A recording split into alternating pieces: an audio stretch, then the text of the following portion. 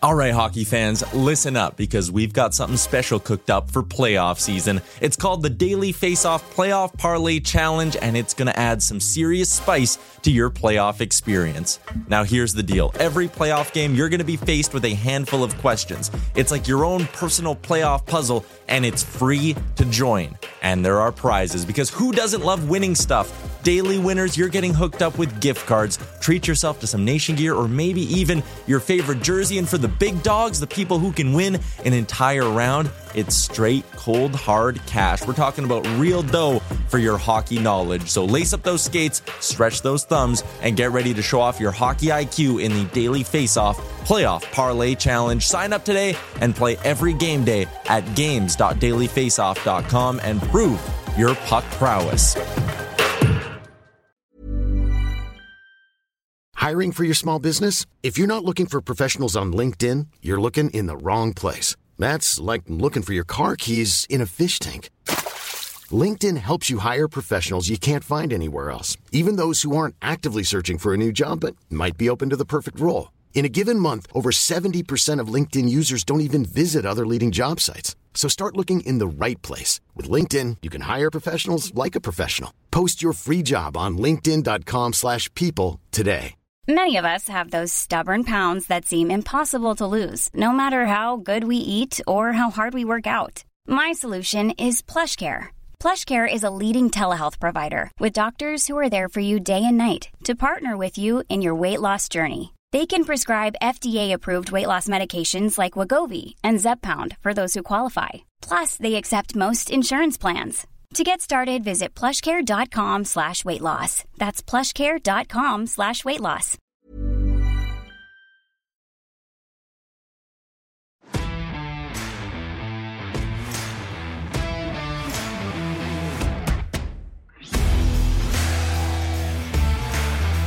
This is the Wally and Methot Show. Now, here are your hosts, Brent Wallace and Mark Methot. Hello, everybody. Welcome to the show. I'm Brent Wallace. He's Mark Methot, who's also trying to earn a roster spot with the Ottawa Senators defense these days. Yeah, I think you could play right now. I'm not. I probably could play for a game and blend in pretty well, despite my knee. But if you're expecting me to skate the next day or even a week after that, I might have to bail. So I will give you the option. I'm a good emergency D-man to have because I have kept up with my fitness and all that stuff. So, but it wouldn't be very pretty. I will send a text to Pierre Dorian. He won't answer it, but I'll send a text. All right. The Sens are in Montreal tonight for a preseason matchup number 6 on the season. There's concerns right now, and I know there's no Brady Tkachuk, and we'll briefly talk about that in a second, but there is concerns about their offense and their lack of scoring right now. They've got 12 goals in 5 games. 7 of those came in one game against Montreal, and another 3 came in another game. So 10 goals in 2 games. That leaves them with 2 goals in 3 games for all the math out there. So yesterday, you've got DJ Smith talking about Tim Stützle needs to get dangerous in the offensive zone. They're moving him up to play with Norris and Batherson to see if they can generate some offense that way. Is there a reason in the preseason, and we're talking preseason here, like we're playoff practice, I guess, is there a reason to be concerned? Well, I mean, and I think we're in a position now where people are, it's been said the rebuild is over and it's time to move forward and people are going to expect another step forward. I think from a fan's perspective, and I'm including myself in that category, I think you need to understand that there's still going to be a lot of growing pains here. I mean, this isn't a deep team, right? Okay. So you lose Colin White. There's an injury right there. There's been a few. And obviously with Brady not in the lineup right now, the makeup and the structure of some of these lines are off a little bit. And so, that chemistry that these lines will form together, that takes time and reps. And then you factor in, the idea that this is a young group. They're not very deep. Obviously, when you look at the depth here on those 3rd, 4th lines, and perhaps even on their 3rd D pairing, you're not going to get a ton of production there, at least not yet. So I don't know that that's a huge concern. I mean, I know that as an organization's point of view, you want to take a step forward. You want to be progressing in that direction, but you're still going to get ups and downs. And right now there's a little adversity that this team is facing, right? And until Brady signs and fills in that left side there up front, and then you can structure down you get the trickle down effect from all those other good players that are going to be playing where they should be, you're going to have some growing pains, and that's inevitable. So at this point, Stützle's going to be up there. Hopefully you can get him confident. Hopefully he can avoid a bit of a sophomore jinx, but you just don't know, right? It's so early. And I don't think this team should be putting that much pressure on its players just yet. They're not in a win now mode right now this season. It's okay to lose a couple games. Okay. So if you are playing on the Ottawa Senators right now and you can see the struggles offensively, is there any concern, or are you supposed to get concerned 5 games into the season? And my point is, do we get too bent out of shape right now when we're talking about preseason? Yeah, and we're all hungry for hockey, right? We're all hungry to jump to the conclusion of analyzing what we're seeing out there, and we forget where this team actually placed last year, and that they're a bottom tier team, and I think they're looking to make that step forward. But again, like I said, and I hate repeating myself, but we have to be patient with this group. It's not going to happen overnight. I know there's a lot of excitement, but it's still at the end of the day a very young group. And if you look at the realignment this season, Wally, with the structure, they're being back at the Atlantic. Look at the teams they're going to be playing against. This is not going to be a cakewalk, right? So again, I think it comes down to being healthy, and a team like this can't afford a lot of injuries. They quite simply cannot afford it. So they're going to look for some scoring. They've got Stützle moved up with Norris and Batherson right now. How long does that experiment last for? We don't know, but I'm curious to see how these last exhibition games play out. And that's one of the things, right? Like, you're not looking to necessarily see wins and losses on a score sheet. What you're looking for is individual play. You've seen Jake Batherson play. He looks like he's fine, ready to go. Josh Norris, Shane Pinto. We looking at Chris Tierney. We think he's okay as a serviceable spot in that center rotation.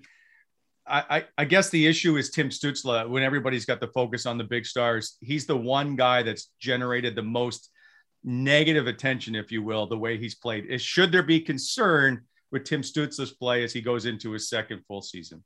It depends what your expectation level is. If you're expecting him to come out and produce right now and throw out some bold prediction like I did last week with regards to the amount of goals I thought he would get, then maybe there are some legitimate reasons for concerns, right? But he's so young. And we're talking about a really young hockey player here that's just made a big step into the NHL. And so the sophomore jinx is a funny thing, because I think it's a lot of it is a mindset, right? You come into the league, you're running on adrenaline, you're exceeding everybody's expectation levels in that first year, depending on how you play, of course. And then you come back and you think it's probably just going to come back to you, with maybe that same amount of effort, or it'll come back easier, but that's not the case, right? People kind of get attuned to your game, and they know who you are now. Like, the secret's out there. They know that Tim Stützle is a dangerous player. He's offensively very gifted. He's got a very good shot. And all of a sudden, there's a little bit more focus on you as a player when it comes to the opponents playing against you in their game plan leading up to that game. So, there are a lot of factors and variables that affect your play going into that second season. And that's where the coaching staff and the leadership has to help him as much as they can and insulate him with some pretty good players, so that when he does have an off night, he's still supported. Guys are still dragging him into the battle. So again, having said all that, I'm not even remotely concerned with Tim Stützle. He's going to be a fantastic elite player at the NHL level. It's just a matter of time. Yep, fair enough. Brings us to the second line, and that's, so they've taken Stützle off the Shane Pinto, Connor Brown, and they put Nick Paul there. DJ Smith saying it's an identity line. We think it can play with anybody in the league. It's defensively responsible, all that stuff. All right. So are you okay with this line? Like, Nick Paul is going, it feels like he's just getting moved around, and he's everybody's best friend, right? He just stick him there. He can't play 60 minutes a night. So where is Nick Paul going to end up here? Well, and it's funny because, I think, Wally, you and I can safely say this. We've been pumping this guy's tires all last season, and we've been doing it all summer, and rightfully so. He's a fantastic player. And he's really turned into a very serviceable utility guy I'd be bold as saying on any team, really. I mean, he can play any kind of way you'd like, but it's interesting, right? Because I guess they had to shift around Formanton a little bit, and that experiment's kind of fizzling again, and they got him back on that third line. But that's subject to change after the next game, right? We don't know. But do I like Nick Paul there with Pinto and Brown? Sure. I don't see any issue with it. I think he's reliable. You can put him anywhere you like. I feel bad for him because I know as a player, you want to develop instant chemistry with a line, right? Or in my case, when I played with a defense partner, and that takes time. And so you got to learn each other's tendencies, where everyone's going to be on the ice at all times. And that can take, 10, 20 games. So I know Paulie's got a lot of experience with a lot of these players from last year as well, but again, this all comes down to Brady, right? At the end of the day, when he slots back into that lineup, everybody slides down back into their position, and all is well again in Sens land. So again, I'm not going to put too much stock into any of this stuff. I know it's fun to talk about it, and we're doing that right now, but none of it really matters because opening night, all these lines are going to look different, assuming Brady's playing. It comes down I don't think he's playing opening night, which leads us to all is not well in Sens land.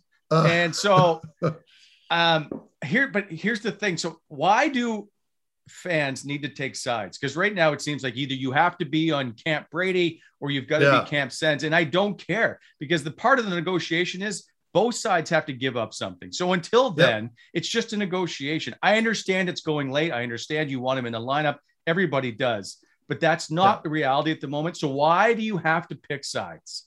Isn't it funny though, eh? Like before camp starts, all the pressure, at least, and I'm basing this opinion that I'm coming up with here. This is based off of Twitter and social media. So I don't know how representative it is entirely of the entire group of fans, but basically before camp, everybody was on Brady's side, right?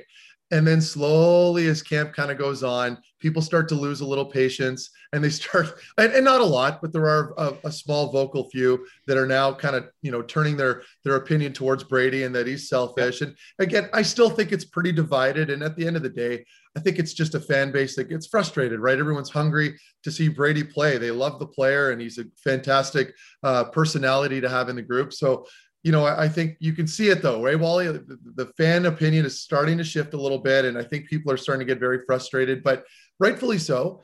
I think nobody ever wants to see a stalemate between an organization and one of their star players, never mind the fact that you're not really going to get any sympathy from a fan base when it comes to dollar signs.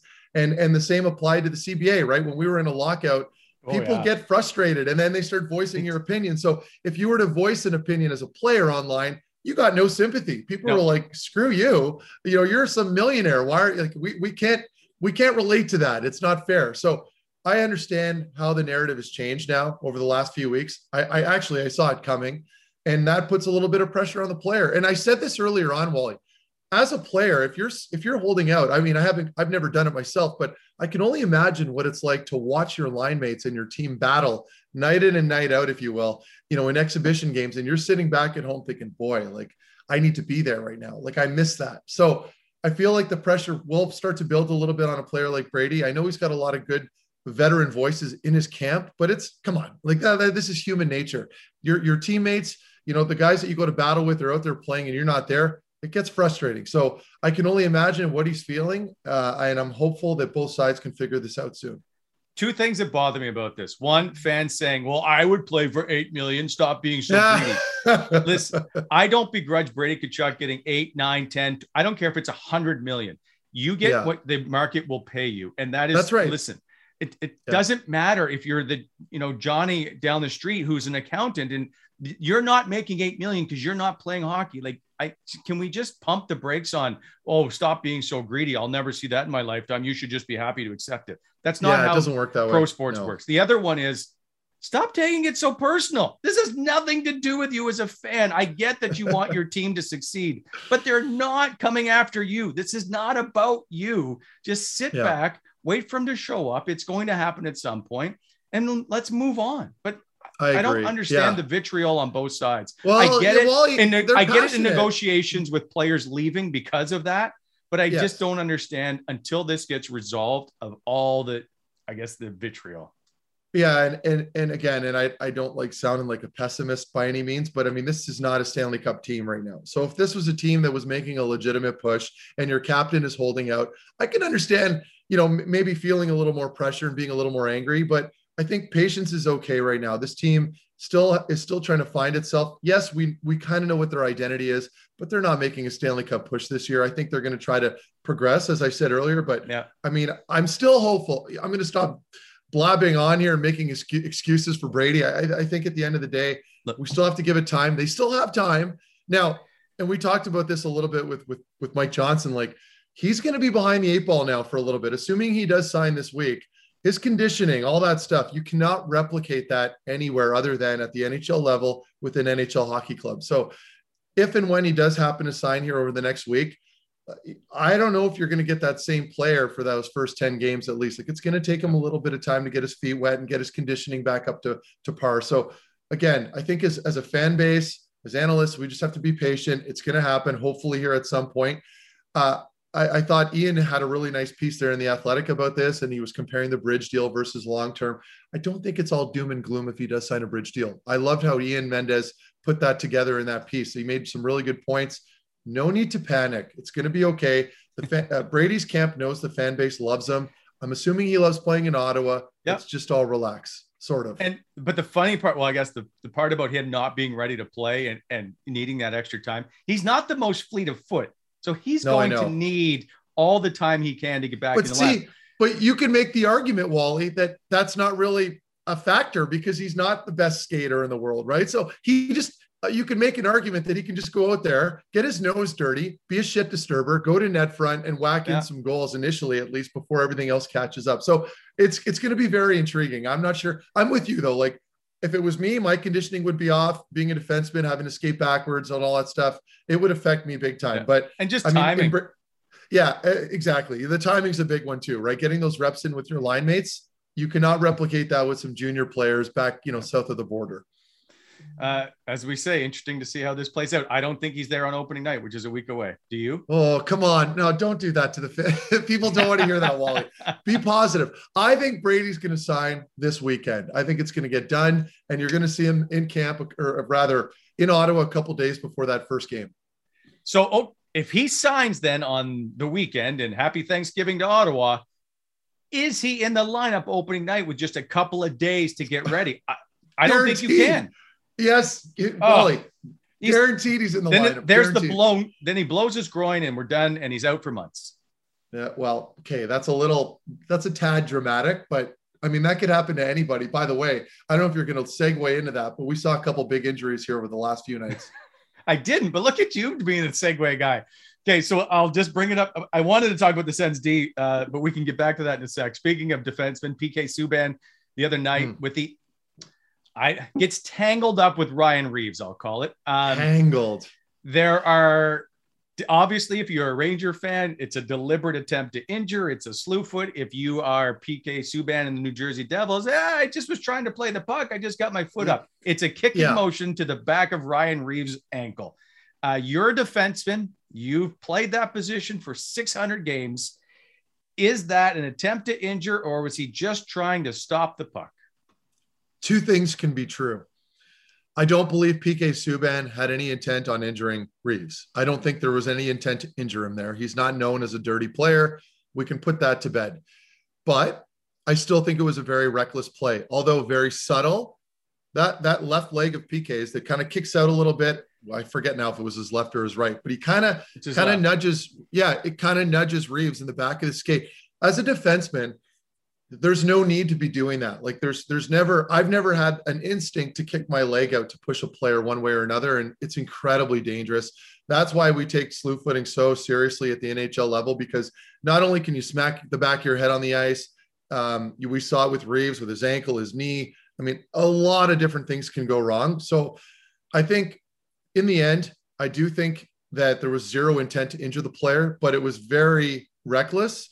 It was very subtle, and I know PK was apologetic afterwards in that little presser that they had, but I don't like the play myself. And I think selfishly as a fan, I was looking forward to seeing Reeves and the Tom Wilson kind of drama, maybe a couple fights too. That would have been really cool. A couple big heavyweight fights, but beyond all that, I don't know what they're going to do. Like, Wally, does the league give him a call here, or is this just going to be kind of swept under the rug? They might give him a call. Like, that's an interesting play because there was a slew foot the other night in the Ottawa-Montreal game, if I'm not mistaken. I think it's the Ottawa-Montreal game in Ottawa. There is one that's right behind the net, and it doesn't get called. I think it's Gallagher, but I was at a wedding. Yeah. So I'm like drawing a huge blank right now. It's okay. But the slew foot to me is that's one of the most dangerous things I think you can do in hockey. Yeah, and especially now Ryan Reeves is falling. And so one of the discussions is he was going to get hurt anyway, because he was already off balance. Now, whether he's going to get hurt, I'm not sure, but looked like he was awkward going down he was going to fall anyway. So I don't know. I just don't like the play. I think it's a dirty play. Yeah, well, yeah, I'm agreeing with you. Now, again, the only thing that I'll add, as I said earlier, twice, I don't know that was intentional, like as far as the intent to injure, obviously. Like, I don't think it was a malicious play. I think it was just a reckless, kind of lazy play on PK Subban's part, and shit happens. It's as simple as that. And I don't want to overanalyze it. I think that it is what it is. Okay, so my last point is then you call it reckless and not an attempt to injure. But if you are doing a somewhat kicking motion or lifting your foot up going into the corner, it is. I still think it's a game. I think it's at least a game suspension. I do, because you have to get that out. Like, and not that it's this rampant issue around the NHL where there's these slew foots. That's not what I'm saying. But, you have to hold players accountable for their actions on the ice. And whether you intended to do that or not, it happened. It's not a normal hockey play. So I guess, at the end of the day, it's probably a suspension. As much as I hate saying that, I mean, you have to call it as it is. My only point is you guys play at the highest level. You are the highest trained athletes. You are the best that you do in your position. So my point is that you have control over this. Some people are like, well, if you play at a high speed, you don't necessarily have control. No, I'm going to guess you are a defenseman. You would tell me that you have control. You have control. You're not even playing the puck. So what else are you doing? You're shadowing a guy. You're watching him going into the wall, and it could be a bit of a foot race, but Reeves had a step on him. He was ahead of him. When a player is going into your corner as a defenseman, you don't even think about nudging him or doing any of that, because there's so much that could go wrong, right? Imagine a boarding penalty from 10 feet out and the guy goes in head first because you give him a little casual nudge on the back. Like, you just don't do that as a defenseman, right? So the same applies with your feet. And like, it's just, to me, all I'd be doing in that position is staying behind him and maybe having a hand close to his back and making sure that I'm not going to let him separate myself between him and giving him a step to the net. So again, it's just body positioning. You just have to just stand there and let him do what he's got to do, and then you pin him. So again, it's easy to say that from behind my computer screen, and I am acknowledging that. But anytime you see a little foot kind of stick out, you think, ooh, like, I don't like that play. So whatever. Yeah. Anyway, I'll move on. He does, if you watch it again, PK does let Reeves go. Like, he pauses until Reeves starts to move towards, and then he follows him in, because he doesn't, as you say, doesn't want him to cut back to the net. And that's again, that's where I don't believe it was intended to hurt the guy. I think it was just a weird kind of reactionary move that PK had, and it resulted in a bad injury. It's unfortunate, but you have to pay the piper anytime a player is out for that long off a reckless play, whether you intended to hurt him or not. Just a reminder, brought to you by Bonisher Excavating Inc., BEI, BonisherExcavating.com, helping to shape the Ottawa Valley. Go see them for equipment rentals and all kinds of aggregate and all kinds of your needs in the Ottawa Valley. BonisherExcavating.com. Finally, one of your favorite topics, well, it's your only favorite topic, and that is talking about the Ottawa Senator Blue Line. Correct. So it looks now like Victor Methot may be moving up the depth chart here and is going to be paired with Zaitsev tonight. So either you're happy with Methot or you're unhappy with Michael Del Zotto. Well, so were you and I not promoting Methot quite a bit all through camp, all at the start? I was saying this. He can move the puck. And unlike Brandstrom, which I'm still a fan of, by the way, but he's a pretty good defender as well. Like, I thought Methot ended very well last year with his one-on-one battles. I thought he was pretty good all around, and he's very confident. So am I surprised now that he's paired with Zaitsev? No, not at all. Because I think if you're watching this and you put politics aside, you're not going to have Del Zotto up there on that second pairing. I don't think he's earned that spot right now. And I hate criticizing guys, especially players that I used to play against quite a bit. But it's just, that's the truth. And if I'm going to be honest with myself in my assessment, I don't know that he's earned that spot. So right now, I don't even know if I'd put him in the lineup. I feel like Brandstrom's been pretty consistent. Now he's also been pretty consistent at making errors in his own zone, but that's another topic. But if you can get Brandstrom to clean up some of his D-zone blunders, because he's been very good offensively, he's very good at moving the puck. Can't take that away from him. And maybe you play him with a player like Holden, which, by the way, another guy that I liked. As soon as they picked up Holden and Del Zotto, Holden was my guy. Like, I played with him before. He's smart. He's big. He moves pretty well. I'm not remotely surprised to see him having a pretty solid training camp. So, you have a guy like Methot with Zaitsev. To me, that's a good pairing. I mean, maybe not a good pairing, but it's as good as you'll get right now for that second pairing. And not only that, at least Methot can move the puck pretty well. I don't know that Zaitsev's a great puck mover, but he works his bag off. He's got great work ethic. So does that leave Delzato as your odd man out with Josh Brown? I guess so. But even then, I like Josh Brown as a seventh guy because you need a player like that occasionally, right? A guy that you can slot into a lineup when you know it's going to be a physical game, or if you know you're going to be killing some penalties on a back-to-back and you need a little bit of energy. That's a good guy to have as your seven. So right now, obviously Shabbat and Zub, Wally, those are your top two. There's no question. You can't separate them. You need a legitimate top pairing on your team. You can't be shuffling guys around to balance it out. So that's good.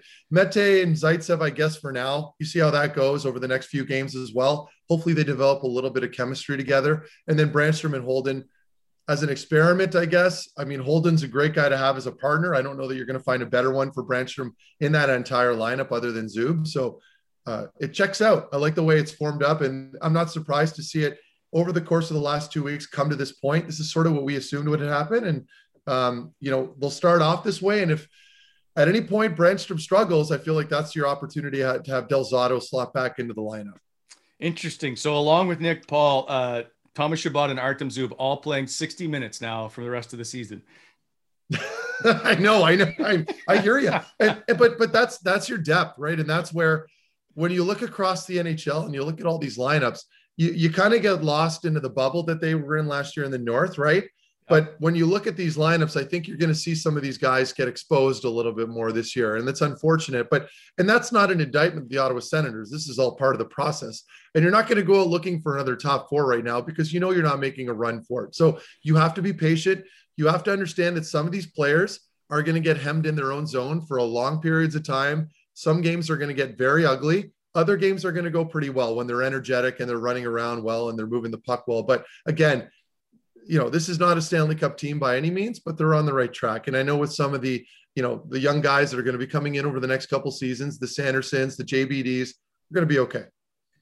Finally, on the Senator topic, and I skipped over it earlier, Colin White, they're expected to make an announcement on his injury later today.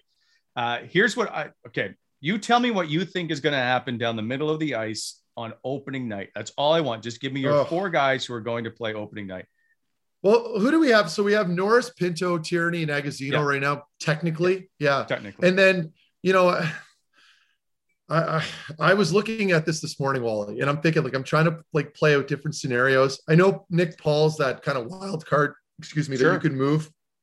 But even then, so if you move Nick Paul, who do you have on your second line there on that left wing if Brady's not in the lineup, right? I don't know. So for now, I mean, Norris, Pinto, Tierney, Agazino, that's probably your safe bet. Okay. And I don't know. And then you have on that fourth line, obviously we have Sanford and Ennis playing on the wings, but I don't really like that fourth line, to be honest with you. But I guess as a coach, you don't really have to play them a ton.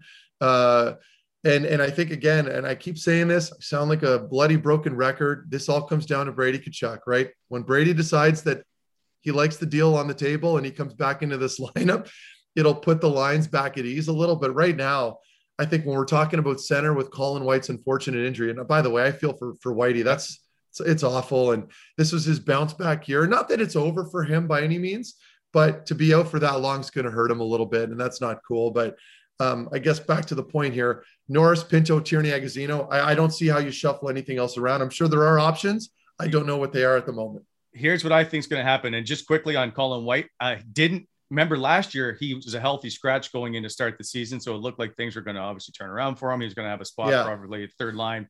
Now it's obviously weeks to longer away. I think Pierre Dorion is going to go to the waiver wire to pick up a center. Well, that was, and I've read some stuff with regards to that online. I'm just not going to bank on it, but Wally, I agree. If there's ever a time, now's the time. I mean, you got to fill that void with White out now, especially you're very thin up front. That is a thin lineup. As they get down to rosters having to be trimmed right to 23 and under and guys going through waivers, there's all kinds of players right now that are going to be put on waivers. But how many times does a waiver player ever turn out to be a real effective guy on your team? Almost never. Victor Mete is in your lineup. I'm talking out a training camp here, but I know what you mean. I just Tyler Ennis was on waivers at one point, if I'm not mistaken. Like, I don't know, but I understand what you're saying. It's very rare that guys get picked up and moved. I understand that. But when you have a necessity like they do now, there should be somebody available that will be serviceable as a fourth line center for them. Well, and they need to add some money. Well, that's another big one, right? Is you got to reach the cap floor. So it'll be interesting. I don't know who they're going to go after. I'm curious to see who ends up on waivers on some of these other top teams, but man, oh man, like they need something right now, especially in the front. I mean, there's an argument to be made on the back end as well, but I'm not as panicky back there. They've got good depth at the very least, right? Like with players like Brown and Del Zotto. So, I mean, they should be okay, but I agree, Wally. Going after a forward right now seems like a pretty important detail. All right. By the way, just a reminder, the Ontario Clothing Company is still running a promo. You got a couple days left to get in. Use the coupon code, all caps, Wham Show, and that will help you get 15% off the entire order. Go to Ontario Clothing Company. Check them out. Really great stuff. And finally, coming up, we have Jacques Martin. He's the winningest coach all time in Senators history, but he's a really good person and now working over at TVA doing analysis. He's been a head coach with 4 teams. Great stuff. And we get to go back and have some chats about Jacques Martin. Before, Meth, you have an old coach, and I will say outside of junior to the NHL, where a minor league coach that really became one of the instrumental influences in your hockey career. Oh, so we're not allowed to consider. So junior's out of the question. Can't say Dale Hunter. It's too easy. Because Dale Hunter would have been my pick for sure. Yeah. Okay. So what is it about Dale Hunter that makes him so good? Well, it was such a pro style environment that we were playing in, because Dale has so much in it. Obviously, because Dale, and not just Dale, but Mark Hunter as well. Between the two brothers, there's so much NHL experience that they've created an NHL factory in London, Ontario. And that was the case. I mean, we had I want to say we had about 8 or 9 draft picks. When I won the Memorial Cup there, we had about 8 or 9 NHL draft picks on that team at the very least. And it was just that kind of environment that you could learn off of. And it really prepared me for, the American League when I made that jump. But I mean, for argument's sake, I'm trying to think of coaches that I can truly look back on and lean on. And I think Dale's probably one of them for sure. And then, Ken Hitchcock was my first NHL coach when I was called up. So maybe Hitch is part of that equation as well. So, but I mean, a lot of this stuff, I mean, once you get to the pro level is on your own. You're not really mentored by a coach unless you're an 18-year-old getting into the NHL and a coach takes you under under his wing type of deal. That's different. Yeah. But when you're coming into the NHL at 22, 23, 24, you've kind of have to figure it out on your own. Right. And more importantly, you're looking at veterans, captains, the guys that have been around. Like when I was in the American League, we had a captain. His name was Jamie Pusher. He won a Stanley Cup at the NHL level under Ken Hitchcock in Dallas, like a seasoned veteran. Guys like that are the people that are your biggest influences. And in my opinion, far greater than coaches, really. And I mean that with all due respect to all the coaches. I know I had Scott O'Neill was probably one of the best coaches I had, because in Columbus, when I was starting to really break out into the NHL and become an established player, he gave me an opportunity to play a lot as a head coach when he was in Columbus. But your most influential figureheads at the NHL level are always going to be the players and your leadership. Interesting. Last question on that. London.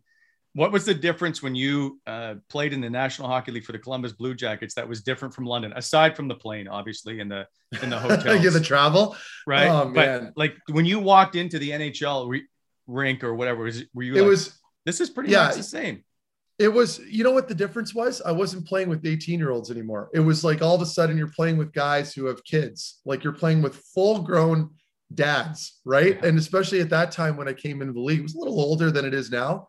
So you get in there and everyone's got kids, some kids in school, like, Adam Foote was our captain. And like, he had 3 boys at this point, this mansion, and everything was just, it was a real eye-opening experience, right? Because it was just a culture shock for me as a young player living in my billet's basement, now making the step to the NHL or the American League. And, responsibilities have changed. Now I'm not living with the billet family anymore. I got to pay my own bills, and I'm calling my agent asking why half my paycheck is gone. Well, Mark, it's taxes. Welcome to the real world. So those are all things that change as a player when you make that jump. And it's a crash course learning experience for sure.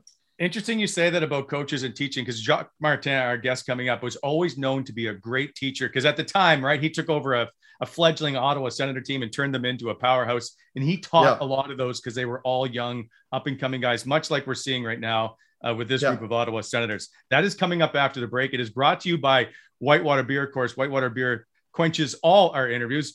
Shop whitewater.ca, use 15% off use the Wally Methot coupon, get 15% off. And don't forget the Killaloo Sunrise. That's right, the beaver tail inspired quenching beer that you can use for this Thanksgiving. We'll be right back after the break. You're watching the Wally Methot Show.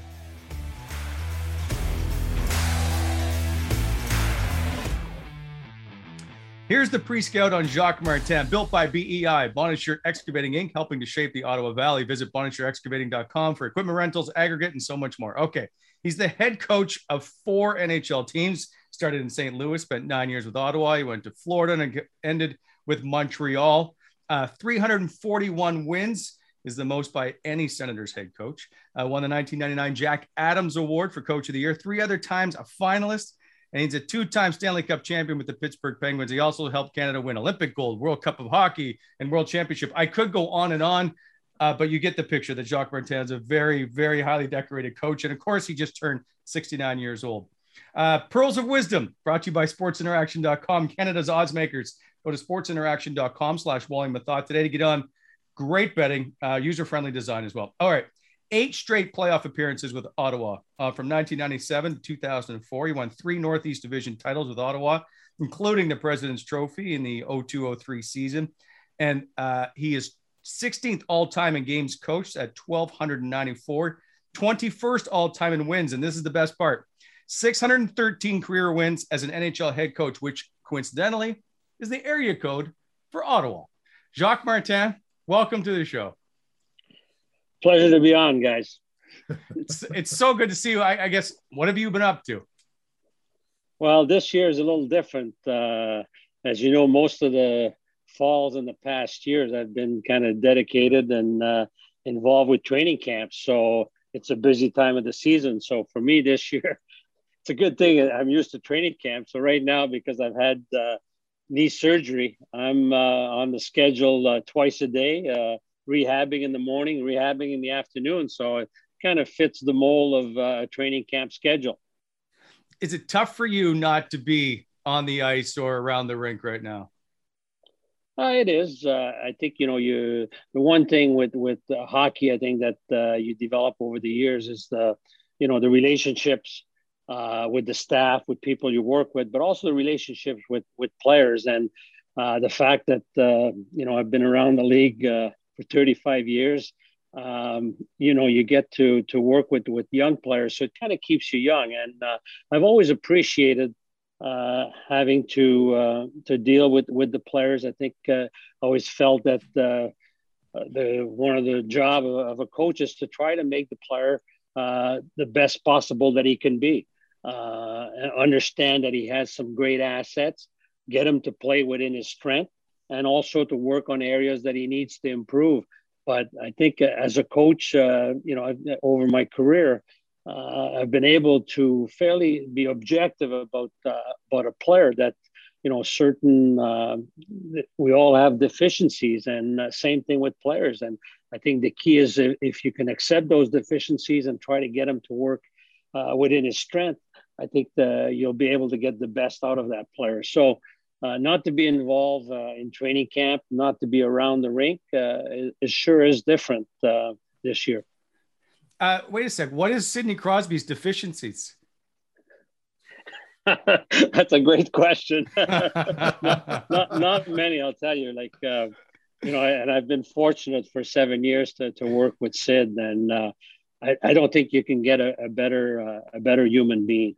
A player that, the one thing I have to say, he's probably not the most skilled player, but because of his work ethic, because of his dedication, and just that eager or that urge to improve on a daily basis, he's made himself the best player of this era. And and it's unusual. He has some specifics as far as his love for the game that are not found in many players today. Like I think he's the type of player that just loves to come into your office after a practice and spend an hour talking about hockey, or even just at night. Sometime I'll just be watching a game, pre-scouting a game, and I'll be getting a text. Did you see what they did on the power play? I think think we could put that into our power play. So he's always constant. A love for the game and improvement of the game, and just such a great human being to be around. The one thing about him, I always have told people, and I kind of got spoiled watching enough of their playoff games, is he's the best practice player I've ever seen in my life. The way that he would go about practice, did you notice that about him, or am I making this up? Like, he's the one guy I could just notice in practice that stood out completely. No, you're not wrong at all. And I think that, it's such a pleasure, and it's such an important factor for a coach to have a player like that, because he sets the tone for the practice. And he's a player that looks for perfection in practice and doesn't accept nothing else. And what the time that he spends, even like before practice or after practice, working on the details. But you're absolutely right. He's a type of player that, and it's great to have as a coach, because he's a great sounding board as far as your length of practice, that you have the material that you cover. It's great to get his input, because I think it helps the team to get better on a daily basis. Where would you put Daniel Alfredsson, in terms of that kind of preparation practice type player? Well, that's the one thing about Daniel. I think he was a player that practiced hard. Had great dedication, and also a player that spent a lot of time after practice working on some of the details to improve his game. Just his attitude. I think his leadership. I think is very similar to Sid from a standpoint that a lot of those leaders they lead by example. It's not that they're big talkers in the dressing room. It's just how they go about their job on a daily basis, how they prepare for a practice, the concentration, the focus that they bring to the practice, the attention to detail. And the same thing with the game, with the preparation. They're looking for information to make themselves better, to better prepare themselves. So I think Alfie is very similar to Sid on that standpoint.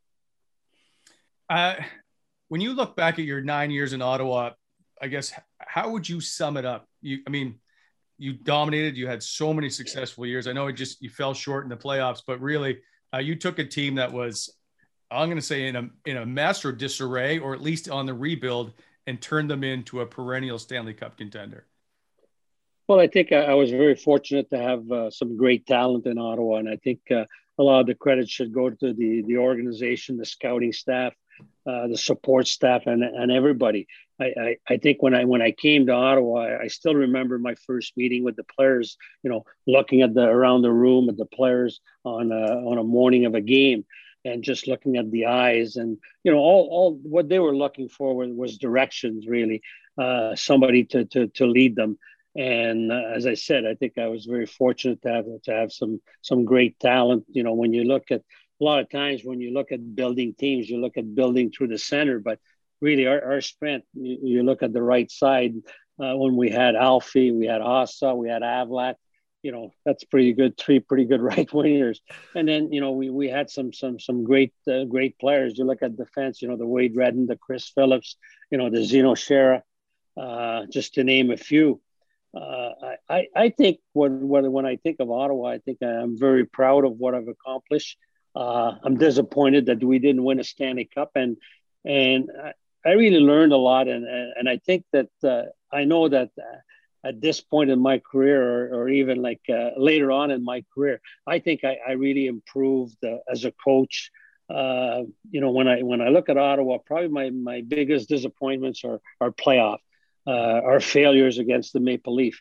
If I would have had the experience that I have now, I think I could have helped our team a lot more in the playoff, and hopefully would have brought a cup to Ottawa. I think that's the one area. But I have tremendous memories of my years in Ottawa.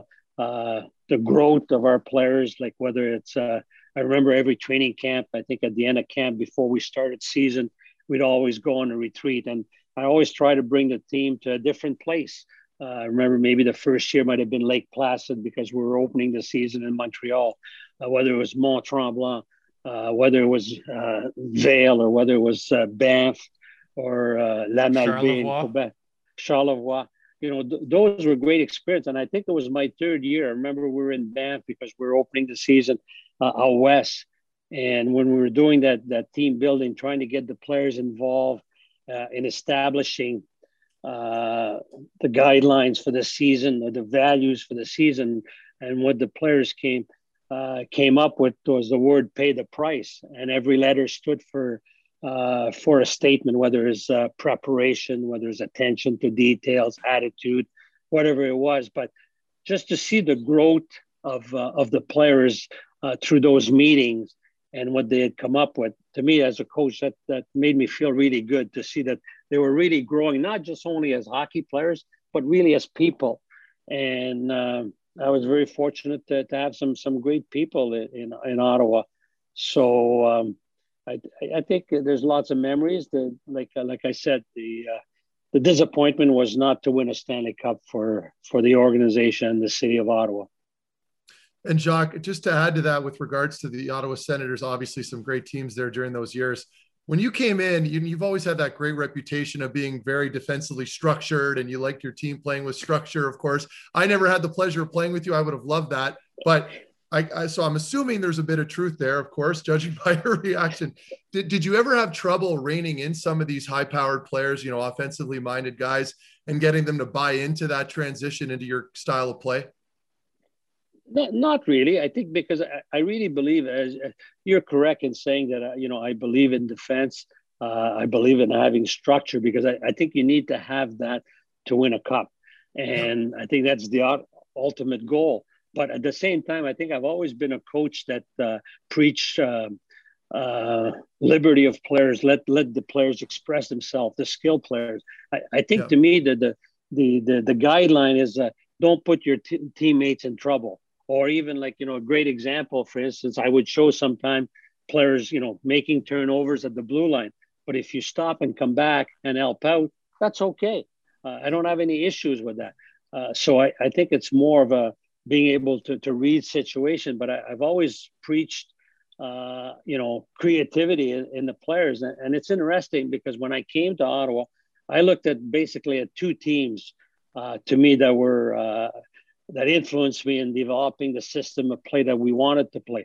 I thought that the two of the better teams in the league at that time were the Detroit Red Wings and the New Jersey Devils, and probably more creativity with the Red Wings, a little more structure with the Devils, and try to combine both those elements. And it's interesting when people say I'm a defensive coach.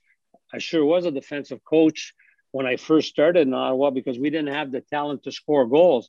But my last 4 or 5 years in Ottawa, we were one of the highest scoring teams. So, but I think, I try to get players to play both ends of the ice. And I think, in most cases now, it's what you see. And, it reminds me a little bit of my experience with the 2002 Olympic team. I remember when we had our first meeting, we had the notes from the 1998 Team Canada that played at the Olympics, and they were built up with like 6 forwards of star players and then more of a role player.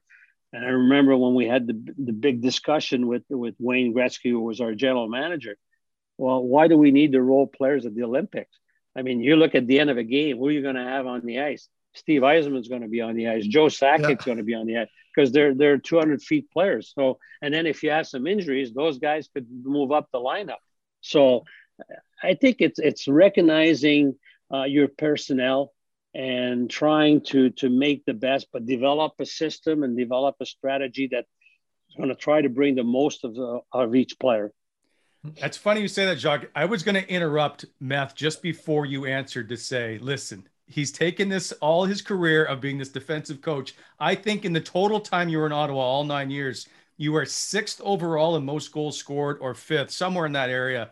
And I always remember, because people be like, it's just boring hockey. I'm like, wait a second, they're scoring 5 goals a game. It's not that, like, tell Daniel Alfredson it's not very exciting when he's got That's 94 right. points, right? So I do want to say, we watched how it wasn't defensive. You just got labeled that way, and you could never shake it for the rest of your career, right? No, I guess that's true, but and that's fine. I think, and as a coach, it's like a player. You grow. Like I mean, like when I left Ottawa, then I had some great opportunities. I went to Florida for 5 years. I was coach and GM there. Then I came to Montreal, and then probably I learned a lot when I was in Pittsburgh as an assistant. Not only from a coaching standpoint, but also more from a manager standpoint. I think it was an organization. I give a lot of credit to Jim Rutherford that he did a great job managing people and, hired people, led them work. But, I look at the game, not only on the ice, but off the ice. There's been so many changes. It's changed unbelievable. When I first started in '86, basically the general manager who was my first GM was Ron Caron. I think people in Ottawa would remember the professor. The coach and his right-hand man would run the team. Now, the general manager, I mean, he's got 12, 15 people that he relies on, his coaching staff, his assistant GM, his pro scout. And probably the other aspect of the game that's changed tremendously, either as a coach and as a GM, you've got to really learn to manage up. And I think it's so important now. I feel that the general manager is almost part of the coaching staff in today's game, because the general manager's got to answer to either his president or the ownership. And in most cases now, ownership is very, very involved in the game. So they've got to be part of the solution. So I think that's why you have people, in order to be successful, everybody's got to be on the same page.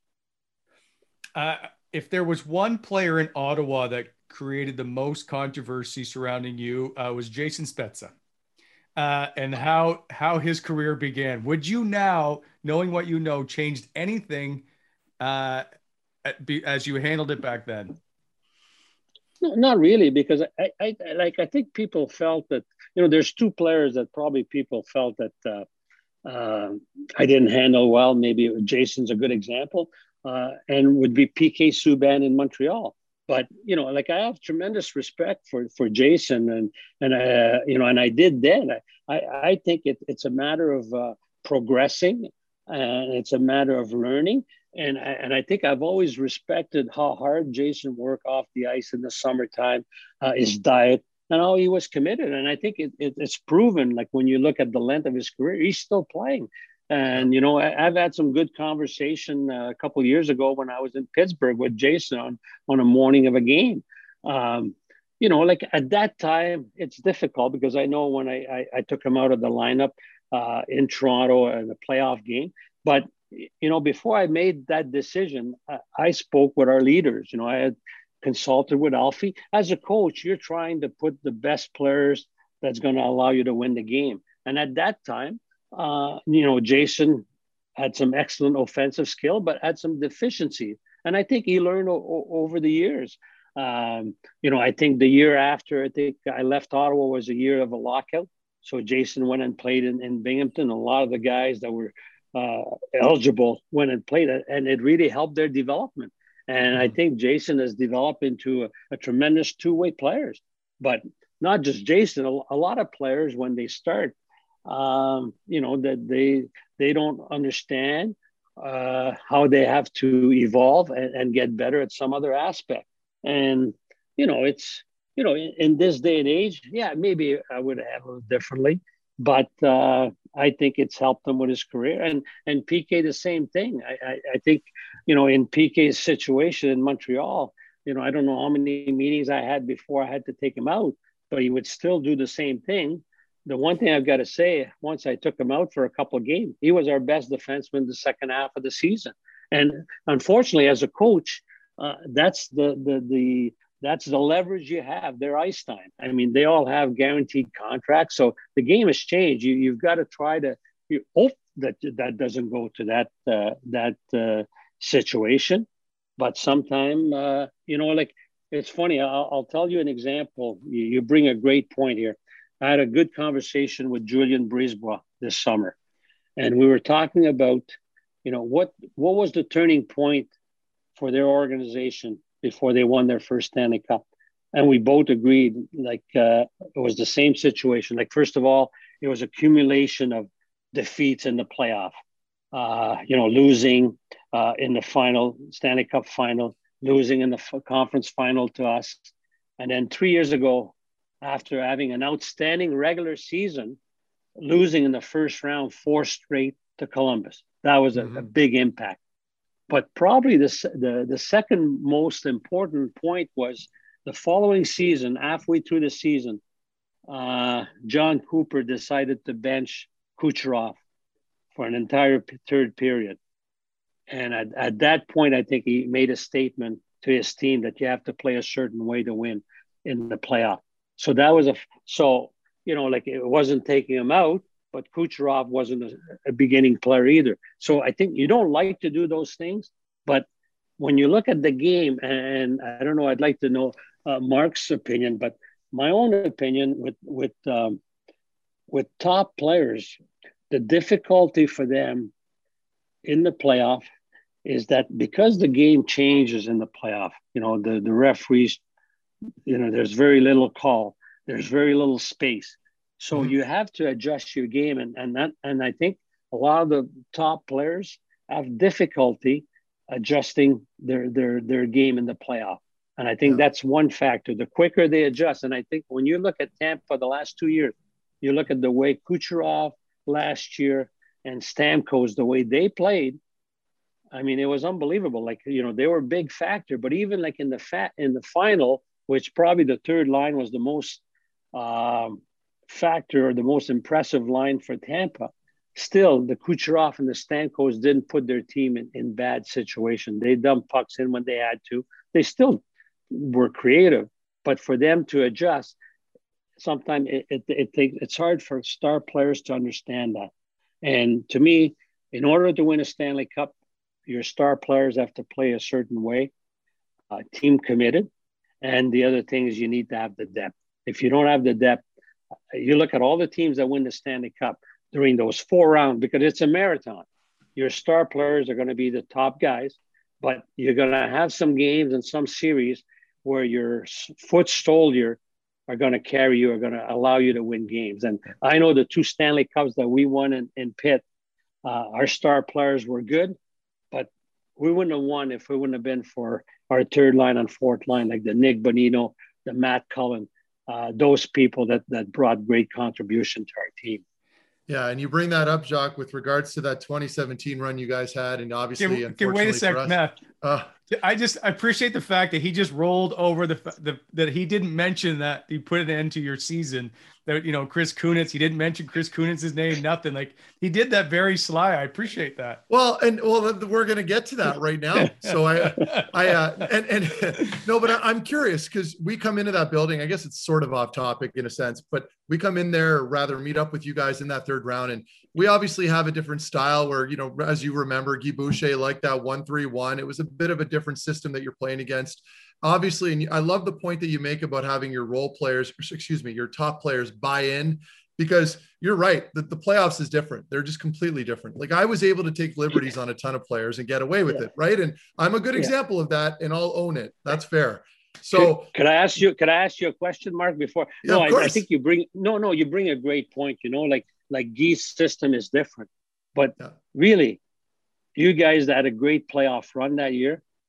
To me, it wasn't about the system. Like, we had no trouble through your neutral zone. The difference was all the players were committed. Like, I remember the number of shots that you guys blocked.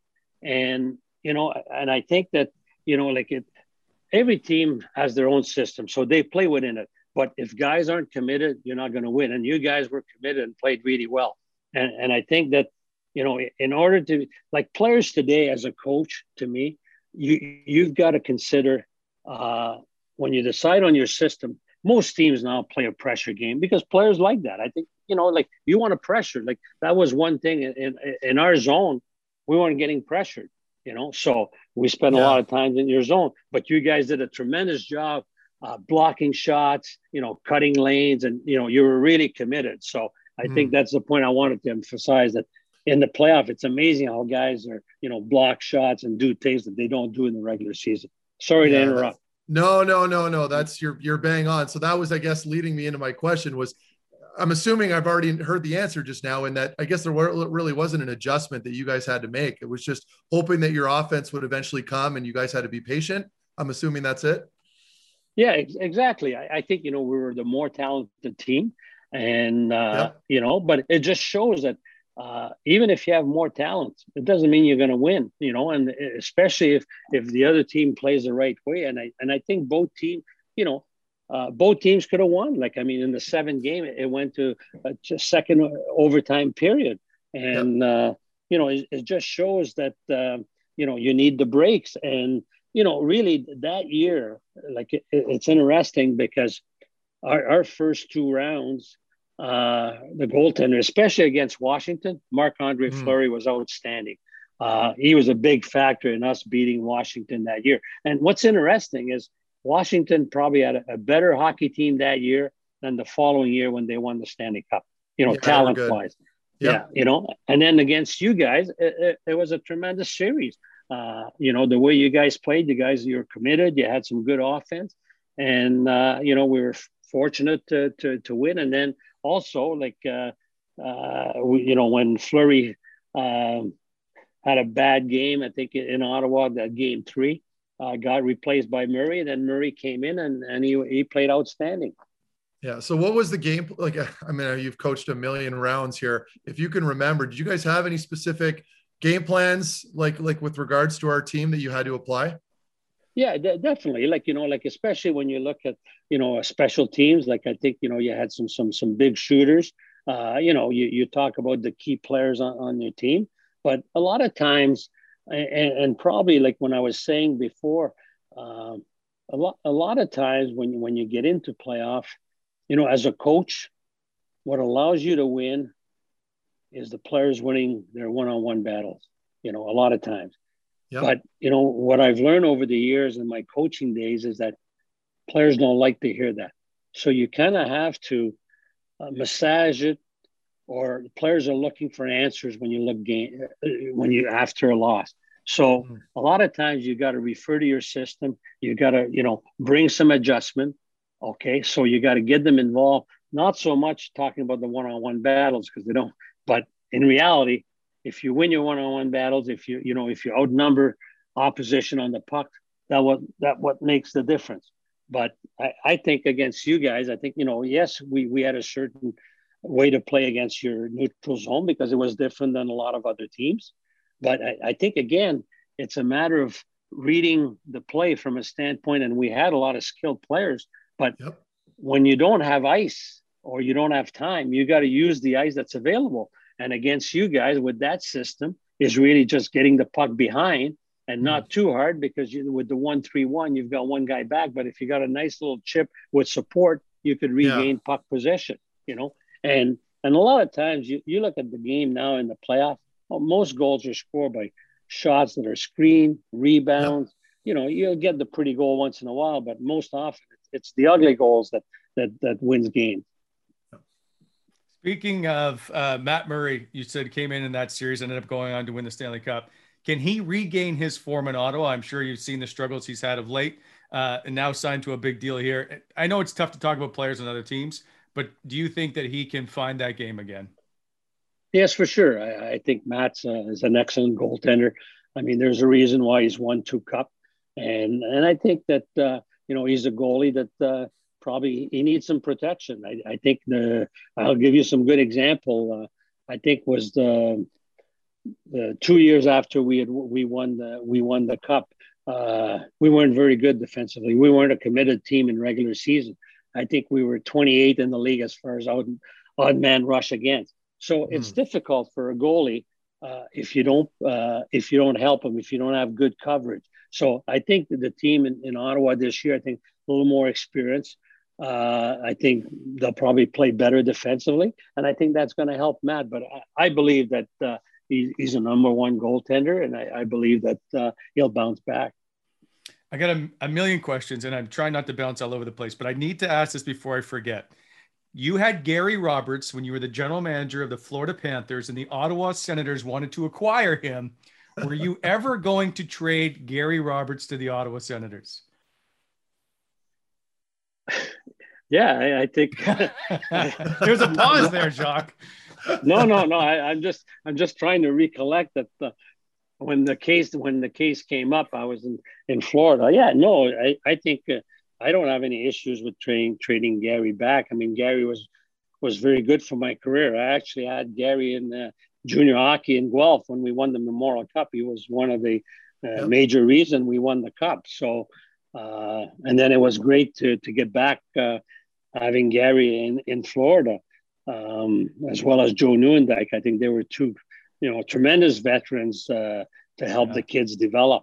So, no, I have no issues. I think it just turned out to be that, we had a little more coming back. What happened? What do you mean what happened? We traded him to Pittsburgh. But how close was the deal with Ottawa? It seemed like it was done, and then all of a sudden he ended up in Pittsburgh. No, I don't think, the deal wasn't done in Ottawa. No, okay. I think, that's just speculation by the media. Well, this is classic Brent Wallace, Jacques. So you have to understand who you're speaking to right now. He's just digging for shit. I'm thinking I probably had 1,000 interviews with Jacques. He's still the same as before. He's still the same. But I've never had this kind of time, so I just want to make sure I make the most of it. The other one was Pete DeBoer, you hired as head coach in Florida, and he was in the running for Ottawa. Was it ever close that he was going to end up in Ottawa, not there? I was told it's a 4-year deal. He wanted a 4-year deal in Ottawa and didn't get it, so he ended up in Florida. Is there anything there with hiring Pete DeBoer as your coach? No, I think I knew that he had met with Ottawa. Actually, I think he met with even the ownership in Ottawa. No, I think when I identified Peter as the guy that I wanted, I think he felt comfortable with our environment. And for whatever reason, you'd have to ask Peter why he picked Florida. But I think it was a good place. I have a lot of respect for Pete, what he did before entering the NHL. I think he was a young, promising coach that had a lot of success in the OHL, and I felt that would have a really good career in the NHL, and he has. So I think I was very fortunate that we were able to get him.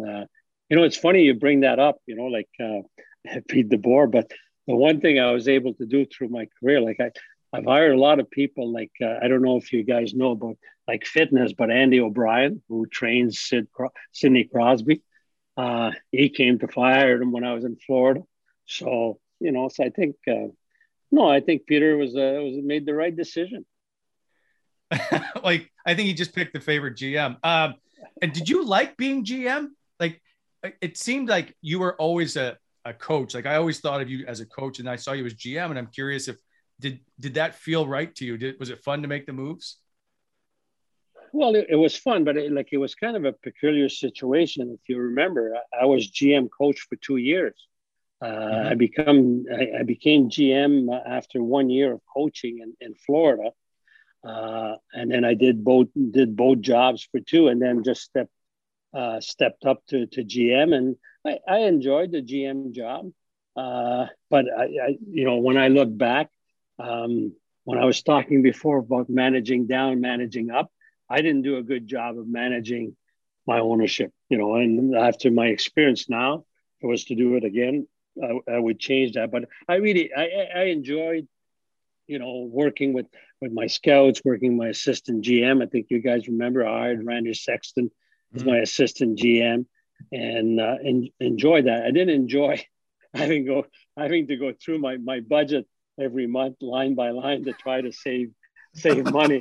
I guess if you guys will remember, that's the year that the market went down in 2009. 2009. Yeah, 2008. Yeah. When the market went down, just as a side note here, getting a call from my ownership one time. We're in LA, so I got a call at 5:00, in the morning asking me to cut my budget by 10 million. So, just so some of the fun things of being a general manager. But no, I enjoyed working as a general manager, and I was really kind of green, but learned through the process. And then I had an opportunity, I think, when Montreal contacted Florida to get back into coaching, and having an opportunity to coach a great organization with so much history. It was a challenge that, I had to take. Okay, I don't know whether to go to Montreal or go back to Ottawa. I'm going to go back to Ottawa because you talked about budgets and whatnot, and you went through bankruptcies, and it seemed like there was always a story that you had to deal with. I can always remember you being asked if you got paid and whether or not there was any money in your bank account that day. How did you manage a team as successful as you did with all this stuff that's going on, with Rod Brydon doing a press conference after a press conference of trying to raise money that didn't show up? Well, I don't know if you'll remember, but the one thing when I was in Ottawa, I talked a lot about the process. Yeah. But with the player, we still talk about that today. Yeah. But with the players, probably the message that I brought on a daily basis was, you got to learn to worry about the things that are within your control. Don't worry about things that you can't control. And ownership, you can't control. It doesn't affect us. So basically, I think, sure, it's a lot of publicity and there's a lot of things, but the bottom line, we're paid to do a job. We're paid to play, and let's play to the best of our ability. So, and I think that, it's the philosophy I had. Why should I worry about things that I have no control? It's the same thing people think, like you worry about getting fired. I never worried about getting fired because I felt that I work hard. I do my job, and when they're not happy, when they feel that they don't want me, they'll just tell me. Why should I worry about something I have no control over? And I think because of that approach, it takes some pressure off you. You don't consider that as pressure. You're always so stoic and in control. Do you ever let loose? Does Jacques Martin let his hair down? Oh yeah, I let loose, but I guess the approach I have is I really feel, and I think that's the one thing that people probably don't know about me. I think I was very hard on players at time, and when I go back at some of the things that I've done with players in meetings, I mean, I wouldn't do that again. I mean, but I've always kept it inside. I've never talked to the media about it, and I've always felt too that I've never attacked a player like on a personal note. I think it's, I've always tried to be very respectful. There might be a couple of incidents in Montreal where, I can maybe gone overboard, but it wasn't intention. Like it just kind of happened. But I think I've always felt that I always wanted to respect my players because I feel that, I feel privileged that I had an opportunity to coach them. And I was just, trying to make them better. So, whether it was through video or, sometimes through meetings or so on. But I think my intentions were good. I know on the bench or in press conference, I know I'm not very emotional, but that's who you are. This might be the first time I've ever heard you laugh. I was going to say he's doing something right if he's managed to stick around for 35 years. And it's the same thing I had Rick Bowness finally in Dallas. I was injured most of the time, but another great example of a coach I'm going in to meet. And I know that he's been around forever. And I finally get to meet him. And he's just such a personable guy that has known his role with every team that he's ever coached. And I think that's part of why he's had so much longevity, a lot like yourself, Jacques, where you just know how to manage every person individually. And sometimes Bones would get emotional, but he always knew to rein himself back in eventually at some point. So I can appreciate where you're coming from. And I think there's something to be said, being able to be in the league for that long, that's an eternity. Yeah. Well, like Brent, I think a great example, I got to tell you, you remember Martin Avlat. Yeah. I think, it wasn't always rosy with Marty, Marty was a very skillful player, but he was very stubborn, if I want to say. And, he was very cocky when he first started. So, a lot of time, I had to I was really hard on Marty Avlat, But remember 3 years ago when you guys had the outdoor games against the Canadians? Yeah. I think the alumni played the day before Down on Parliament Hill. Parliament Hill. So I think it was the day before he was traveling. I get a call. It was about noon in my office. I'm sitting in my office. I get a call, Marty Avlat. And just to thank me, he said, I know we weren't always on the same wavelength. We had some tough discussion, but just thank me for how I handled him. And he felt that it really helped his career. So Awesome. those are things that, sometimes makes you feel good as a coach. And, it's like raising your children. Like sometimes, sometimes you got to be hard, and you do it because it's going to be the best for them. Two things. If you could talk to Marty and we've tried to get him on the show. So just let me know if you send him a message and tell him to come on. The other thing is Marty led to the biggest brawl in NHL history. I'll call it, is the Philadelphia game in March 2004. We've had Ken Hitchcock on the show earlier. He discussed his side of things. What did you remember about that night in Philadelphia? Well, I don't know. Was it Marty that started? I thought it was Rob Ray. No, Marty was the one the game before where Ken Hitchcock said he's going to eat his lunch someday because I think he caused the kicking incident and he caused some other incident. Oh, so yeah. Okay. But then when in Philly and near the end of the game, I think it was Rob that kind of got the thing going. And, it's interesting. I admire like our players. I think the courage they had and how they stick together. I mean, like we weren't a physical team, but we were a close team. We believed and, we helped each other out. And it's funny that you mentioned that because after that game, I didn't know. I found out after. I guess Bobby Clark had came down by our dressing room. I guess wanted to see me. So I guess he wasn't too happy with it. Our good friend Steve Keogh stopped him in the hallway and he said, I want your coach. Yeah. So that's one of the best parts. The other part is, do you remember the post-game scrum? I wasn't there, but Michael Whalen is in the scrum with, I think it's Tim Panaccio, and they start pushing each other in front of you. And someone told me that it almost looked like they were going to go to blows and you're just kind of watching this all unfold. I don't remember that. It's too many incidents. I'm losing some memories now. Yeah. The other one is the Battle of Ontario. Always seemed to have something happened back in the day. And I guess the classic is Travis Green and Darcy Tucker nearly in your bench or in it at one point. Did you enjoy those games as much as it seemed the players did? When I can see you and Pat Quinn yelling at each other occasionally.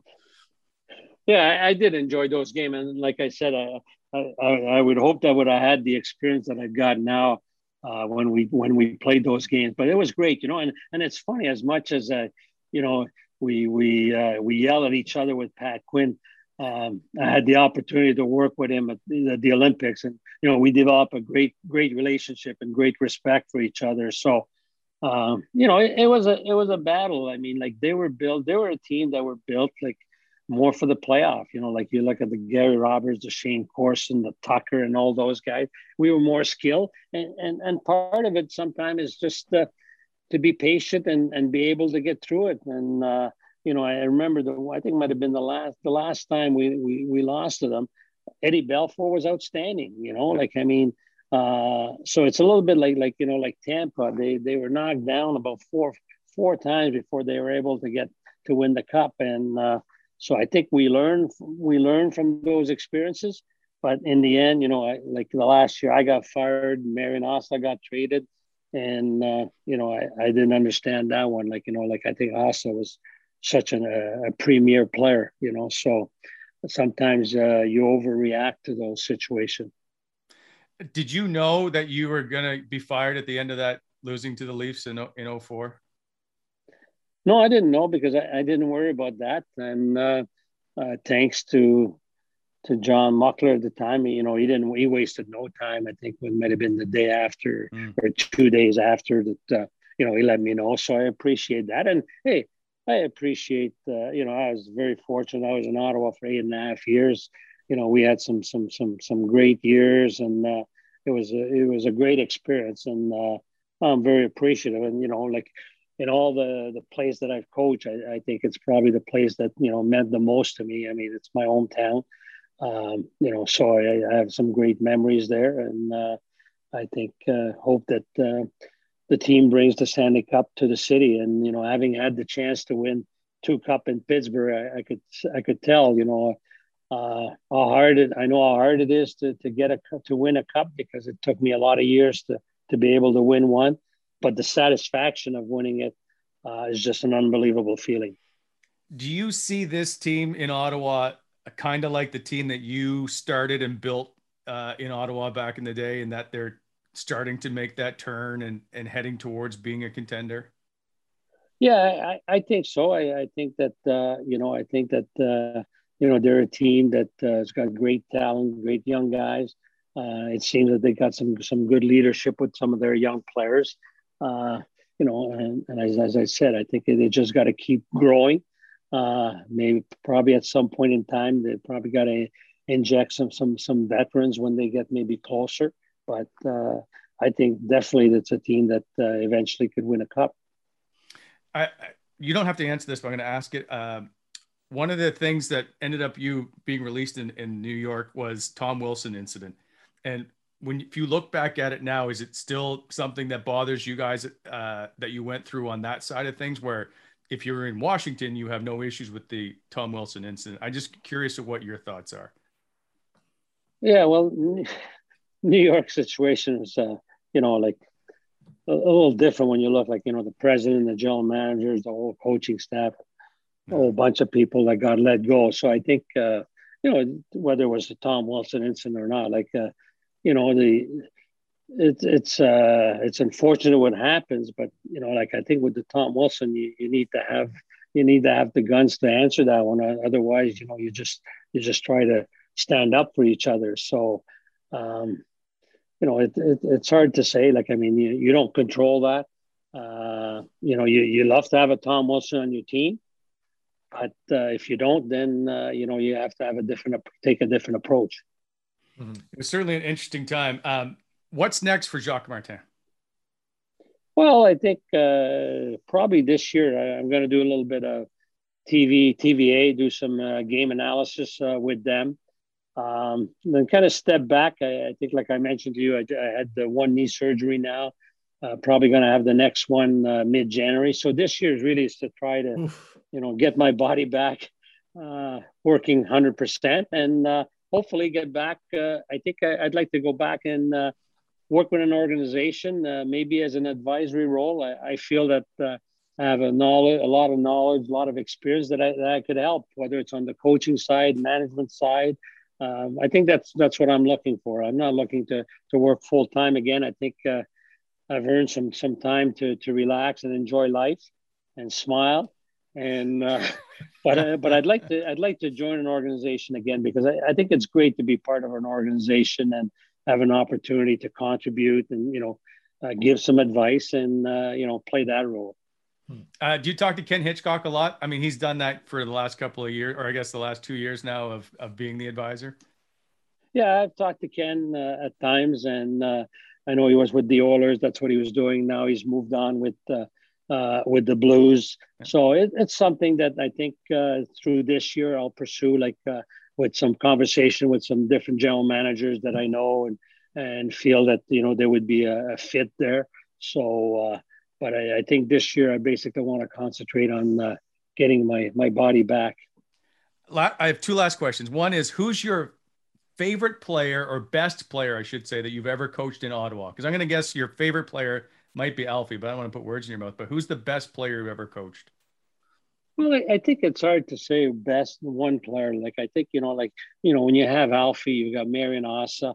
I think those two players are just an elite level, and they've shown all through their career, not only as players but also as people. I think that they're outstanding. Mike Fisher was a tremendous person. I think that and a tremendous player. So that I think those players. There's a lot of things we talked about sitting Jason Spezza. I remember sitting Randy Cunneyworth, who was my captain, I don't know if you remember that in the series against New Jersey. So, and how he handled it, and how he was professional, and what a super captain. It was tremendous. So it just shows that the type of person he was, the type of, and thinking of the team first. And so I was fortunate. I had a lot of great people in Ottawa. Which player frustrated you more, Alexei Yashin or Radek Bonk? I don't think I like Radek Bonk. I mean, probably when you're saying frustrating would have been maybe Vlaslav Prospo, and Vinny Prospo. But I loved him. I loved him as a player, and I was really, when we traded him, I was really disappointed because I felt that he was a great player. Like, he had so much respect for the game, and he worked at his game. And, and again, he was stubborn, but I love him. And then we traded him, and Alexei, you got to understand Alexei. Alexei was an artist. He was a great player. You can't, I think during regular season, he was a player that you loved. He was a player that didn't understand and had trouble adjusting to a playoff series. And when we played Toronto, I mean, they'd be in his face, and, he never overcame that. He didn't, we made that trade, and that trade was great. It gave us Spezza and Sheriff. But yeah. I think, those, like I said earlier in our conversation, you need to understand and recognize what the assets or the strengths of a players are, and other aspects you need to try to improve. And you get to a point with your management, that certain players aren't the type of players that are going to help you win in the playoffs. So then you got to move them. That reminds me of Alexei. The year he was the Hart finalist, he had 94 points. You guys go into Buffalo and get swept. And I can remember, I think you're coming back for game 3 or 4. I can't remember which way it is, but you said he's got to find a way to get through that. And he never did. Mike Pekka just shadowed him the entire time and couldn't get through it. Yeah, and I feel bad that I wasn't able to help them to get through that. I think as a coach, that's part of your responsibility, and I assume that responsibility. But I think, he's not the only player. I think I've seen that over my career. Certain players are great in the playoff, and then great during regular season, but are not playoff performer. Last question. We ask this to everybody. If you're sitting around watching a movie or a hockey game, in your case, you're probably watching tape, what's your favorite snack? Try to get away from snacks. Diet Pepsi. There you go. There's no food. There's no chocolate. There's no chips. There's chips, and there's all that junk food. Cheese, probably my biggest. If you want to, really, I should give you an honest answer. My weakest is cheese. I was going to say Saint Albert cheese. You're an Eastern Ontario guy. Saint Albert is the best. So I'm the same exactly. way. That's good. Yeah. Good man. Didn't your daughter work there at one point, or still does? She did. Yeah. My youngest daughter. Yeah, she did. She no longer works there anymore. She gave birth to triplets, so she had to give up her job. Yeah. Oh, wow. Yeah. There you go. Are you babysitting? Unfortunately, I've been working all the time, so I don't get a chance to babysit. But I'm 3.5 now, so it'll be close. There you go. Wow. Anyway, I appreciate this because I've never had the chance to sit down and have this conversation with you, and you were always so good to me for 9 years in Ottawa. So, Jacques, thank you for stopping by. We wish you all the best and hope to see you on a bench or at least around a rink sometime soon.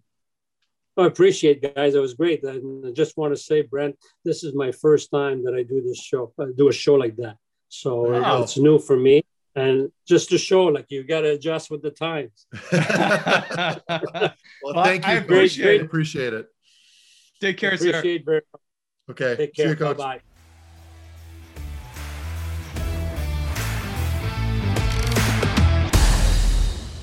All right, welcome back to the Wally Methot Show.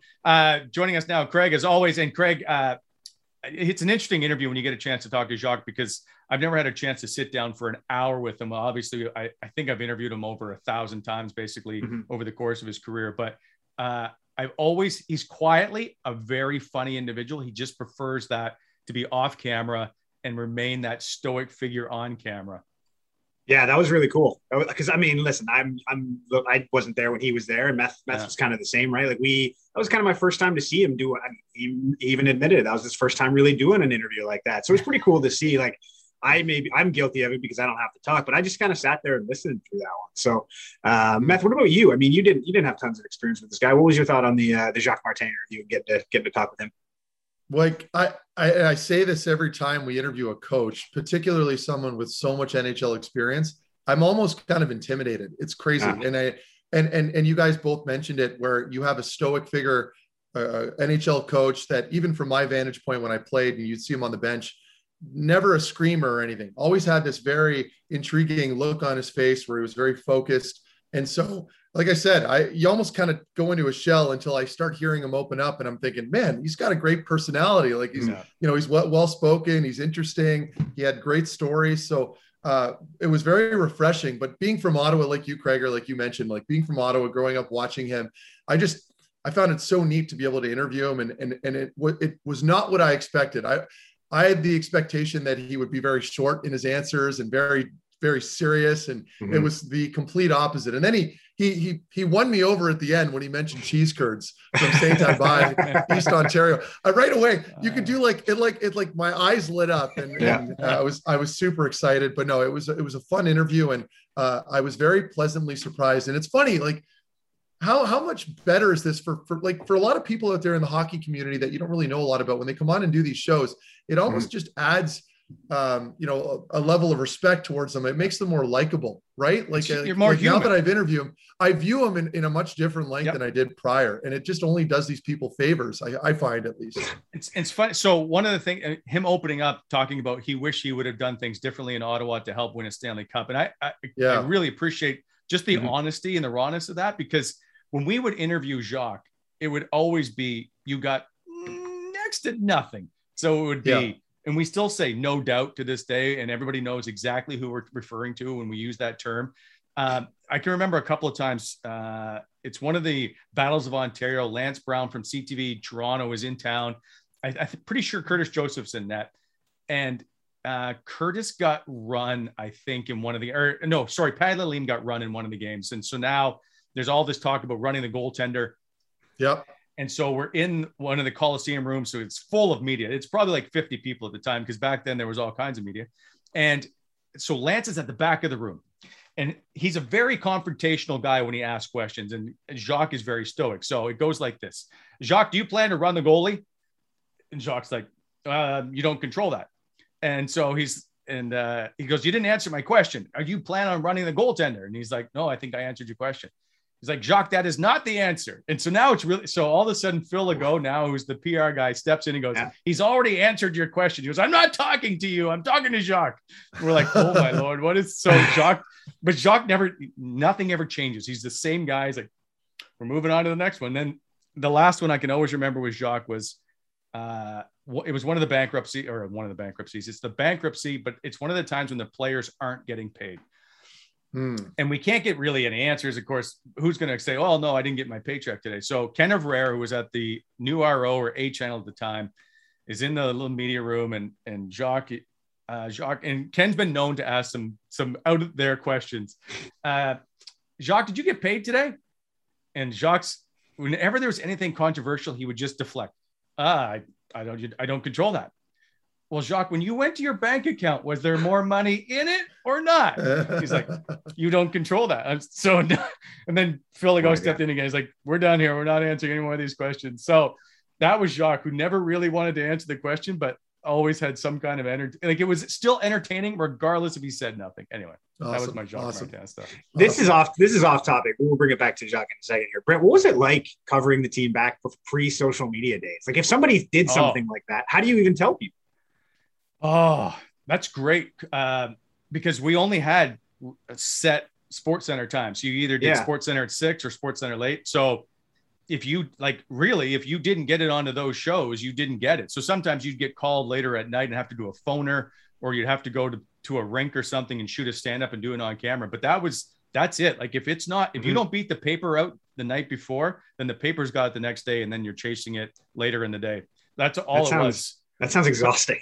But those days, like they were, because for us, I didn't leave the rink. I got there at 9 a.m. and didn't leave until post game afterwards because of technical, like we would have to feed from the rink. And so we'd have to send our stuff in the middle of the afternoon. You'd have to book a satellite window. Now you just do it whenever and send it all. It's so much easier. But back in the day, I would go to Marshy's and just sit at Marshy's for an hour or two. And at one point I was rolling the napkins with the utensils for them.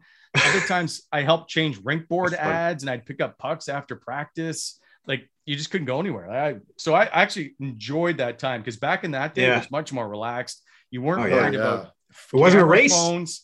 And so you didn't want to get beat, but you only had certain times to get it. So, but you each had your own platform, right? Like you could go, you'd go over the broadcast, the writing guys would write for the paper or whatever. Whereas now it's everybody's just competing. Anyway, I was just curious about that when you mentioned kind of the old media things, because I always hear stories about fights and people pushing for spots and things. But now in today's day, like you'd see video of that probably, right? And, so maybe guys are for sure. Louis Jean in Montreal, and that's the one I've always heard about. Rob Martyr was at, I think, CJAD in Montreal. I'm pretty sure that's the radio station. Anyway, I'm in the locker room that day. I'm pretty sure I'm working for Global in Montreal that time. Anyway, all of a sudden, over off to the left, because I'm talking to Mark Recchi, by the way, and I'm doing my own camera work. And so I'm asking a question, and I peek my head out from behind the camera to get him to answer it. And he's like, "This is so bizarre, Brent." So anyway, we're having a chat. All of a sudden, Saku Koivu is now standing on the locker stalls because Rob Martyr has Louis Jean by the tie, and he's basically trying to strangle him. And so everybody in the room just stops, and all the players are there like, "Oh, what's going to happen?" It got out of hand, obviously. And nowadays you would have that video everywhere, but back in the day, there is no video. But like, there are times when it gets a little feisty, especially back in the day when there's so much more media and the crush of media. You just get really people that get annoying, and so you want to move them out of the way. Meth, did you ever have that? Do you ever have guys shoving or pushing or whatever at one of your scrums? Were the Mark Methot scrums big enough to? Sometimes it's just like those Hamburglar ones got a little feisty sometimes because there was like 30 people at them. But no, it was more just they would kind of infringe on maybe your stallmate, like the next guy over. I always felt bad about that. Yeah, okay. It's all. You know what's different now though is because back in that time.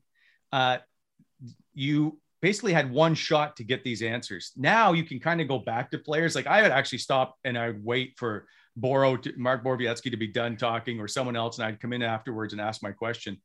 But back in the day, you had to either get it or it was gone. And so the jostling for 7, 8, 9 cameras and then the writers and then the reporters, it did get a bit hectic, especially in playoffs where tensions are higher. And you can feel it if you're covering a Montreal or a Toronto series with Ottawa, because the media started to really take it personal. And so they would be like, "Well, this is my team and I need to be in here." And I'm like, okay, I guess do what you got to do. So eventually we would bring in 2 cameras. We'd bring in Mark Masters or whoever to cover the Leafs, and we do the Sens, because that way you get a little bit, you'd be in each scrum. You wouldn't have to chase back and forth. But in the old days, you have to run back and forth to each locker room. I love talking about that stuff just because I got to see some of the newer stuff. So I love hearing the stories. Just to circle it back to Jacques here, Matt, I had something for you. You were, before we started it, you were really psyched to ask him about the 2017 playoffs. Were you disappointed that he just knew that they were the better team and that that was his answer? Is like, we were just better than you guys. We just had to wait for you guys to stop. I was a little disappointed with the answer because he didn't really elaborate. I wanted to know, what was your effing game plan? Just effing tell me. But it was like, well, and it kind of just deflected off that a little bit where I wanted more detail. But I'm not going to yell at a Hall of Fame coach for not answering my question properly. So I just kept my mouth shut. But it's fun. He's fantastic. I'm a huge fan of his. But I wanted to know, right? And he still didn't really answer the question. But it's all his answer was just, we were better than you. We were the better team. We were more skilled. You guys, we were. We had to be patient and all that. I'm like, no, no. X's what did you and O's. Give me an X's and O's. Were there certain players you were focused on? Were you but I didn't want to insult him. So I just let it slide. No, I thought that was funny. Just largely because before you're like, I'm going to ask him about this. And we're all like, ask him about 2017. And he's just like, we were better. It's like, fuck. I had maybe 3 questions, and that was the big one. And it was a total flop. Anyways, that one made me laugh at the fly. He kind of answered it, but just, it wasn't really what I think you were hoping for. But it was a fluffy answer. Yeah. Anyways, boys, boys, there's some congrats to go around. I saw a photo floating around social media yesterday. Some good work from our golf tournament. Oh, yes. You guys want to elaborate on that? That was good stuff. I love seeing that. We got very fortunate. Yeah. So I remember when Meth and I started talking, right when I started talking about like, and Craig doing this podcast, we were thinking like, what can we do as a charity? I would like to give back. And then I think it was Meth or I just spewed out, let's do a golf tournament. If I know now, if I knew then what I know now, no chance would I have done a golf tournament. It's like, I shouldn't say that. It's exhausting. And I didn't know what I didn't know, but it was extremely well run by Faces, and they did a really good job of putting it all together. And the fact I've never been able to write a check for $10,000 to give to somebody.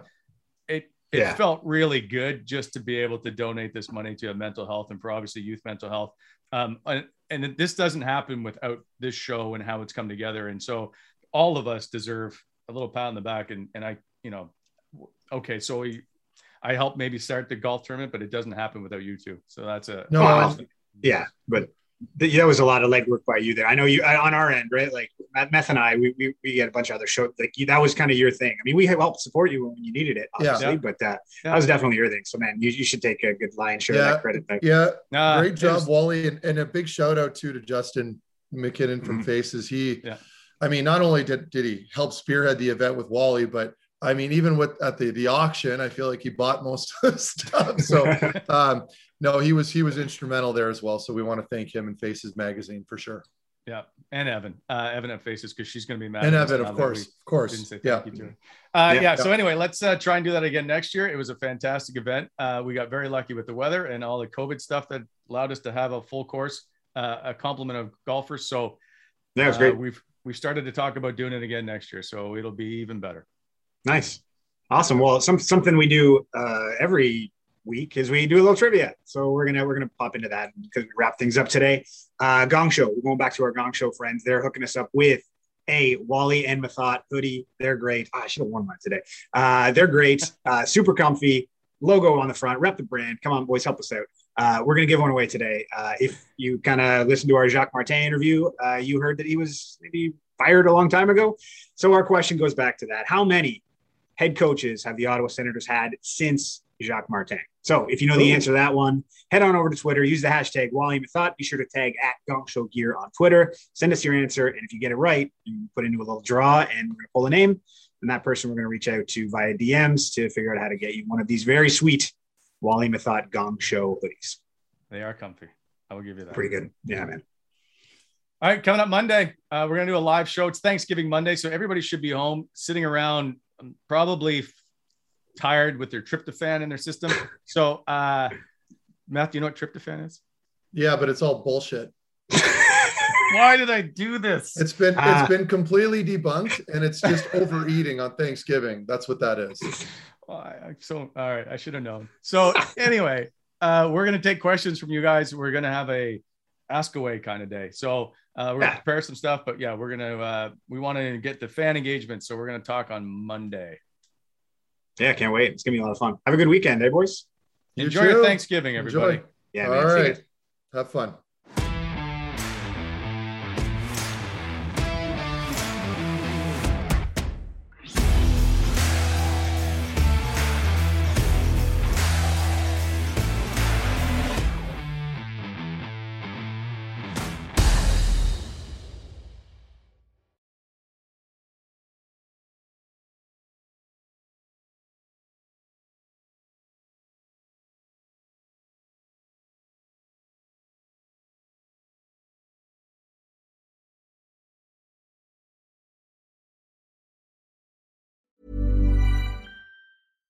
Hi, I'm Daniel, founder of Pretty Litter. Cats and cat owners deserve better than any old-fashioned litter. That's why I teamed up with scientists and veterinarians to create Pretty Litter. Its innovative crystal formula has superior odor control and weighs up to 80% less than clay litter. Pretty Litter even monitors health by changing colors to help detect early signs of potential illness. It's the world's smartest kitty litter.